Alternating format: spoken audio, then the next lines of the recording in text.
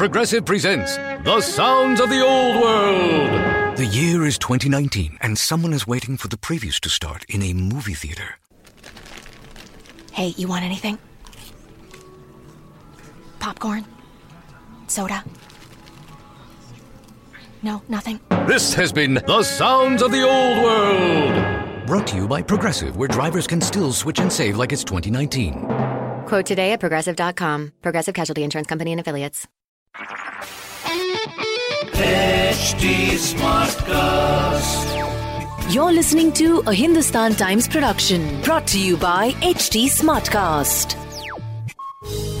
हाय, मैं हूँ आपकी रेडियो की हीरोइनी Rohini from 91.9 FM radio Nasha और मेरे साथ हैं Sachin Kalbag, the executive editor of the Hindustan times. हम दोनों डिस्कस करेंगे व्हाट्स ऑन मुंबईज माइंड आज की ताज़ा खबरों को लेकर on our podcast Mumbai smart news. अब हर हफ्ते जब वैक्सीन की न्यूज आती है, सबसे पहले तो मैं यही चेक करती हूँ कि how long are we going to wait for the vaccine to come. Welcome Sachin. आज बात करते हैं कोविड-19 के इस वैक्सीन की जो ऑक्सफोर्ड यूनिवर्सिटी अपेरेंटली डेवलप कर रहा है एस्ट्राजेनेका के साथ, and apparently their trials are showing some very encouraging results. अब इंडिया में the Serum Institute of India ने ये दावा किया है कि they will be the ones who are going to be producing these sort of doses against कोविड-19 के वैक्सीन के साथ। लेकिन मुझे जानना है कि क्या ये पोटेंशियल वैक्सीन अगले कुछ महीनों में हम तक पहुंचेगा? And of course, is this news correct? बिल्कुल सही कहा आपने रोहिणी। ये वैक्सीन जो है, जहाँ ऑक्सफोर्ड यूनिवर्सिटी और एस्ट्राजेनेका के बीच में जो कोलैबोरेशन है यूके में ये चल रहा है, वो इंडिया में मैन्युफैक्चर करेंगे। पुणे के जो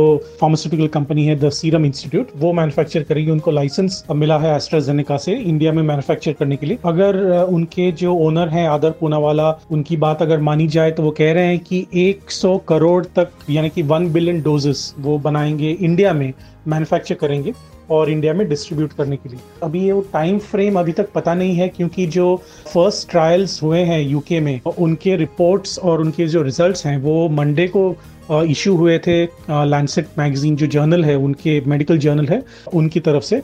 और जब रिसर्च आया तब हमें पता चला कि ये जो एक वैक्सीन का जो एक काम होता है एंटीबॉडीज क्रिएट करना अगेंस्ट अ सर्टेन डिजीज, तो वो एंटीबॉडी क्रिएट कर रही है। ये मतलब ये जो वैक्सीन के ट्रायल्स में वो एंटीबॉडीज दिखाई दिए थे। और ये एक एनकरेजिंग साइन है, क्योंकि अगर एंटीबॉडीज नहीं होते तो फिर से वो शायद उनको फिर से शुरू करना पड़ता, लेकिन ये एंटीबॉडीज बनाने शुरू किए हैं। So obviously it's an encouraging sign. करीबन 1077 लोगों के ऊपर ये ट्रायल्स हुए थे यूके में, और उनका जो रिजल्ट है वो मंडे को इश्यू किया था। अभी जो इंडिया में जो मैन्युफैक्चरिंग प्रोसेस है वो शुरू होगा after the clinical trials are done in India.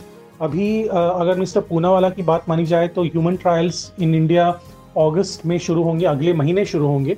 उसके बाद वो कह रहे हैं कि 1 बिलियन डोजेस वो 1 साल में मैन्युफैक्चर करेंगे। अभी जो पार्टनरशिप है एस्ट्राजेनेका की और जो सीरम इंस्टीट्यूट ऑफ इंडिया की, वो है एक मैन्युफैक्चरिंग पार्टनरशिप है। जो क्लिनिकल ट्रायल्स हैं वो सीरम इंस्टीट्यूट को उनको एप्लीकेशन देनी पड़ेगी। उनका क्लियरेंस आने के बाद, यानी कि 1 हफ्ते के बाद वो एप्लीकेशन देंगे। कब उनकी क्लियरेंस आएगी पता नहीं जाए, because the vaccine is emergency nature. Obviously clinical trials permission में कम फास्टर, तो ये आने के बाद ही वो शुरू कर सकते हैं। There are certain established protocols that the Serum Institute will have to implement before the clinical trials have started. Apart from India, मुझे लगता है कि जो मिडिल और लो इनकम कंट्रीज हैं उनको भी ये भेजेंगे।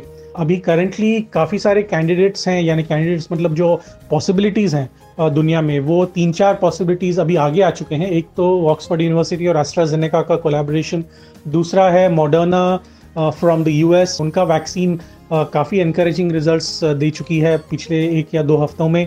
बीजिंग यूनिवर्सिटी का एक वैक्सीन है, वो भी डेवलप हो रहा है।